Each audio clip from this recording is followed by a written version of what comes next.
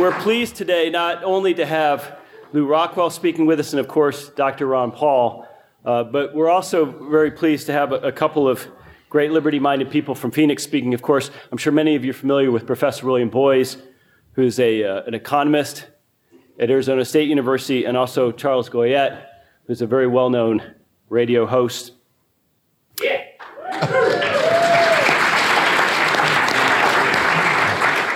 And our topic, at least this morning, in a symposium, is a little bit different than what we often do. We called it What Must Be Done, which was originally the title of a talk that Dr. Hans Hermann Hoppe gave at a Mises Institute conference way back in 1997. Now, Hoppe posed it as a declaration, a declarative statement, what must be done.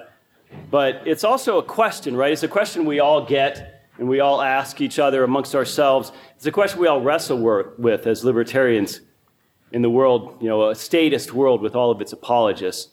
And at the Mises Institute, we hear this time and time again. What should we do? What can we do to fight back against the state? We understand the problem. We're real good at understanding the problem. But what's the solution? What can we do in the current environment where we are today to build a more sane and more libertarian world? And equally importantly, how can we find some measure of freedom today to live more freely in our own lifetimes? So rather than simply discuss some aspect or problem with the state itself, today is devoted to a discussion of tactics and strategy and ideas for what must be done. So to that end, we have changed things up a bit. We've planned some shorter talks with plenty of opportunities for Q&A, and we've arranged for a panel discussion of some very interesting individuals who I'm sure will provide us with some thought-provoking ideas for what we might do. Now, from my perspective, when we talk about what must be done, when libertarians especially talk about what must be done, the discussion tends to revolve around four common strategy options. And none of these are mutually exclusive. There's a lot of overlap between them. And of course, we all, I think, favor a multi-pronged approach. But I think we can categorize most approaches loosely into one of these four categories. So the first option we'll call the political option, right? Or to borrow a tired phrase, working within the system. So this argument, I think the hippies tried that one. But the argument is understandable. It goes something like this. Look, government and the political process that surrounds it, these things are inevitable in the real world. And therefore, libertarians can't stand idly by on the sidelines while the politicians inexorably do what they do, steal our freedoms. But instead, we have to organize and become active politically, maybe under the banner of a third-party vehicle like the Libertarian Party or by working within the Republican Party. Because whether we want to accept it or not, politics involves itself with us. So from this perspective, political action can be viewed as a sort of self-defense, something that we're forced into. Now, I've noticed that amongst libertarians, this approach usually has a national focus, right? That we need some sort of national presidential candidate to carry the banner. But it contemplates political action at the state and local level as well. And it has appeal, I admit to it, especially for libertarians in a hurry. There's a vote, there's something tangible. And ultimately, at least in theory, the political approach attempts to mimic and reverse the incrementalism that has been so successful for the political left, the progressive left, over the past century. Now, speaking for myself, let me just say that the political option, at least in terms of national politics, and we'll get to that later, strikes me as the least attractive alternative among those available to us today. I mean, when we think about the amount of time and energy and money and human capital that have been invested trying to win the political and legislative battles, it's staggering. But what do we have to show for it?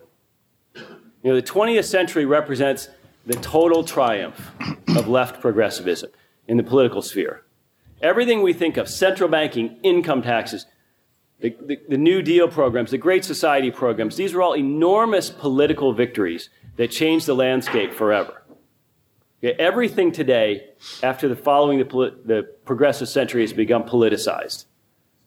Everything from whether it's okay to engage in fantasy football betting online to what bathrooms a transgender person should use. Everything has become a political question. So today, everything about human activity is framed with the question, what should government do? What should government do about this? It's never whether government should do anything at all. And I think we need to accept that. I think we need to understand the political option, the political strategy within this context of the progressive triumph. So a second option that libertarians often consider might be termed loosely strategic withdrawal. And you might have heard of the idea of the Benedict option. This is something that's going around today in Catholic circles, amongst Catholics who are unhappy with the new Pope or happy with the direction of the Church and where it sits in the broader culture. So Catholics have been talking about this Benedict option. And of course, in Atlas Shrugged, we had Ayn Rand talking about going Galt, right? Galt's Gulch, which was in reference to sort of a strike by the productive class that takes place in that novel. So this approach involves separating, withdrawing, or segregating ourselves in some way from the larger society and from the political landscape. So it asserts, with some justification, I think, that the current environment is largely hopeless for libertarians politically and culturally, and therefore attempting to play a game where the deck is stacked so heavily against us and the rules are skewed against us that this is foolish. So it's better to retreat, at least for now, and build a life outside the state's parameters to the extent possible. And in this sense, the withdrawal option has a certain tactical appeal. It's almost like the concept in martial arts where instead of taking a force head on, you sort of move to the side and attempt to deflect it. And a strategic withdrawal can take many forms. There's a range of alternatives, right? It can be some sort of absolute separation all the way down to some subtle lifestyle changes. In some cases, this strategy can mean actually physically uprooting where you live and where you work. We have examples of this. People have tried things like the Free State Project in New Hampshire. There's a new project called Liberland in Europe along the same lines. There's been some seasteading proposals over the years and some attempts to create libertarian homesteads in South America. But I asked David Gordon to find, there was a great interview with Murray Rothbard where they were talking about seasteading. And I will say that Murray kind of joked, I don't want to go live on some blank island. So he wasn't necessarily a fan, but we don't have to move to an island per se. I mean, withdrawal can take other forms. Some libertarians just choose to live off the grid, either literally or metaphorically, right? I think the prepper movement represents a form of strategic self-sufficiency, and simply choosing to move to a remote area, a rural countryside area, I think is part of this option. And of course, just withdrawing from the American way of endless consumption and debt, you might call it living small, is another form of strategic retreat in itself. And it often allows libertarians to live happier lives and also to minimize one's cooperation with the state's regulatory and tax clutches. And of course, homeschooling probably represents the greatest example of libertarian strategic withdrawal. In the modern age, it's enabled millions of kids and parents to escape the state education complex. And I think withdrawal can be as simple as just abandoning state media or unplugging yourself from the digital white noise that surrounds us. And of course, finally, expatriation, voting with one's feet, is a time-honored historical strategy for removing oneself from a tyrannical state. And this happens domestically, with people moving from a higher tax state to a lower tax state, but also internationally. And we have many tens of thousands of people not only leaving the country now, but also renouncing their citizenship. And I'm sure that there are people in this room who have at least considered this option for themselves. And who could blame a young person today looking at the landscape for thinking that maybe I'm going to leave the U.S.? Now, a third tactic that we often advocate might be called the hearts and minds strategy, right? This is education, winning hearts and minds. So this approach is multi-pronged. It involves education, academia, traditional media, social media, religion, books and articles and speeches and literature, even pop culture. Hearts and Minds is really the strategy behind why we hold conferences like we're holding today. And the Hearts and Minds strategy is really all about education, persuasion, and marketing at every level. And I think this is the approach where the Mises Institute, anyway, has made the most headway. You know, a Hearts and Minds strategy argues that we can't really make any significant headway or any real changes in the world unless and until a significant portion of the population shrugs off its bad ideas and begins to embrace what we would say are more sensible ideas, particularly in the area of politics and economics and social theory. In other words, politics is a lagging indicator. It follows downstream from culture, so we should focus more on the underlying disease, not the symptoms. So just as left progressives captured institutions of the West, they captured academia, news media, and government, and churches, and Hollywood, and publishing. You know, libertarians ought to focus our efforts on reclaiming those institutions for ourselves and for liberty. So it makes sense from the Hearts and Minds strategy to try to launch liberty-minded people into these streams of academia or business or media or religion. And this way we can begin to strike the root, or at least chip away at the root, the mindset that supports the state. Now clearly this is a daunting task. You know, a wholesale attack on the institutions of our country. It's a long game. But the argument goes that something like this: unless and until we win hearts and minds, it scarcely matters whom we elect or what bill gets passed or how we arrange our personal and professional lives. The same statist mentality will continue to resurface time and time again to work against us. And I think the state's education racket maybe offers the ripest target for us in terms of winning hearts and minds. So we really have this opportunity now in the digital age to appeal directly to the intelligent layperson, to bring Austrian economics and libertarian theory to them in ways that we never could before, and really bypassing the traditional channels. So I think the Hearts and Minds strategy has a lot of appeal, but it's a long game. It's not a quick fix. It's a strategy for sober people with long time horizons. Sober in the broader sense. And so the fourth option that often is discussed in libertarian circles, I'll just term resistance. Right here we're talking about actual civil disobedience or agorism. This tactic contemplates, tax protests, evading or ignoring regulations, engaging in black market activity and the like. And it also contemplates the use of technological advances.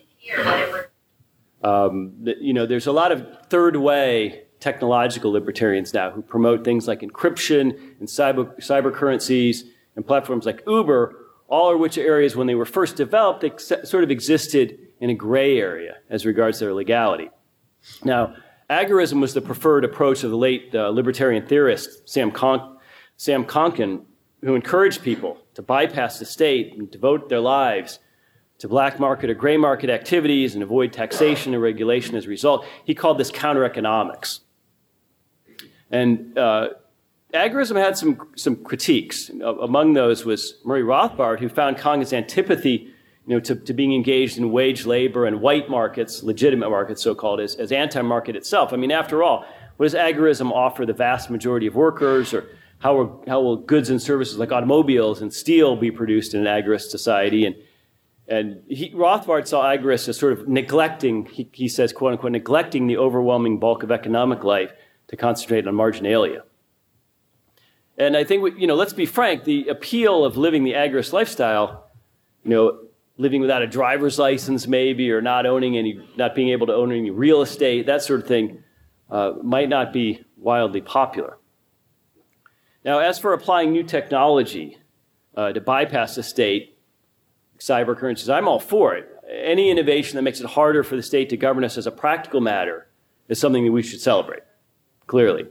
But we should also guard against the false hope of technology. The same technology which might serve to facilitate privacy or title transfers or stealth movement of money and people can also be exploited. It can be used by the state or be subject to its spying apparatus. And no innovation, no technology can change the fundamental questions of whether and how human affairs ought to be organized by the state. So these four basic approaches, we have politics, withdrawal, hearts and minds, and resistance. These give us a framework to consider some of our tactical approaches in an unfree world when we ask ourselves the question, what must be done? So it brings us back to the aforementioned Professor Hans Hermann Hoppe and his speech. I encourage you to read it. I think we have photocopies of it outside. It's really a fascinating topic, and Hans's treatment of it is razor sharp. Now keep in mind, he delivered this in 1997. So the digital revolution was still in its infancy. Social media, mobile devices didn't exist, and several precipitating centralizing events.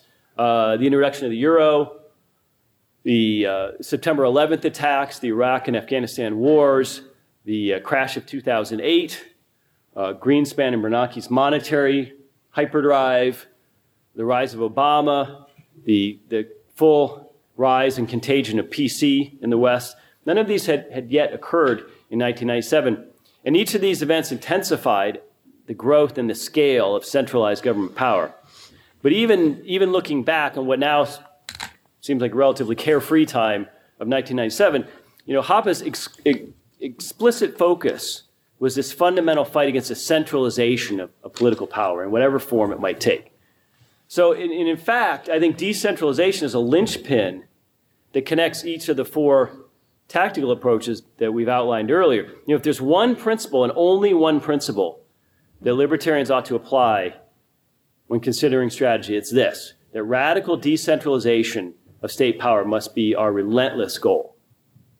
The 20th century, the progressive century, witnessed the unprecedented centralization of power. We see this in Washington, D.C., in Brussels, at the UN, at the Fed, at the ECB. So our overriding goal has to be the reversal of this terrible trend and the creation of what Hoppe calls implicitly seceded territories. Now, he describes, very much a bottom-up strategy that found, really forwarded by what he calls natural elites. And we think of elites as the political class, or we think of these connected people, billionaires like Facebook, Zuckerberg, someone like that. But Hoppe sees a natural elite very differently. It's not made up of the political class or its court intellectuals, but instead it's made up of just accomplished, upstanding local citizens. And these natural elites, in Hoppe's view, form the counterbalance to the centralizers. And they serve as the vanguard of the bottom-up revolution. So Hoppe has three keys to this revolution in his section on strategy. And number one is that protection, defense, and justice have to be demonopolized. And this is one of the toughest areas for libertarians, right? To argue that police and courts and armies shouldn't be run by the state. But here Hoppe says we have to be steadfast in our advocacy of a truly free society, because if these functions remain under the sole power of a central state monopoly, then no progress towards liberty is possible, because we just can't trust the state to have guns and lawyers in jails. Second, Hoppe says that political decentralization has to be ruthlessly pursued. And here he actually makes an exception and says that voting, especially on local matters, can actually be morally justified on the grounds of self-defense, which is an interesting perspective coming from an anti-democrat like Hans Hoppe. And third, Hoppe argues democracy as a concept has to be attacked and ridiculed whenever and wherever possible. Private property forms the basis for a free society, while majority rule, including voting, the system that permits the theft of private property, forms the antithesis of Hoppe's free society. So as you think about things today, or as you leave today, I really encourage you to read Dr. Hoppe's article. I think it may just change the way you view this task that's before us. So in conclusion, let me give you a quote from Rod Dreher, writing in the American Conservative about this Benedict option that I mentioned earlier that some Catholics have been contemplating. It's from his article talking about the fall of Rome. And he says, Rome's collapse meant staggering loss. People forgot how to read, how to farm, how to govern themselves, how to build houses, how to trade, and even what it had once meant to be human. So has the world today fallen so far into reflexive statism that we've forgotten how to be free? Are we living like Benedict on the edge of a new dark age? Or is a revolution, a radically decentralized Hoppian bottom-up revolution brewing? is the pushback we see all around the world against central states and their cobbled together ahistorical borders, against political elites, against bankers, against the UN and the IMF, against the euro, against taxpayer bailouts and cronyism, against PC, against this manufactured migration that's going on, and against drug laws. Is all this a last gasp, or is it a sign of a worldwide movement towards political decentralization? Well, the future's unwritten, we don't know. But we can play a role in this. And let us remember that every society worth having, every advanced liberal society, was built by people with long time horizons, horizons beyond their own lives. And generally, those societies were built under very difficult circumstances of material hardship beyond what we are likely to face in our lifetime. So let's appeal to our better natures and turn what must be done from a question into a declaration. Thank you very much.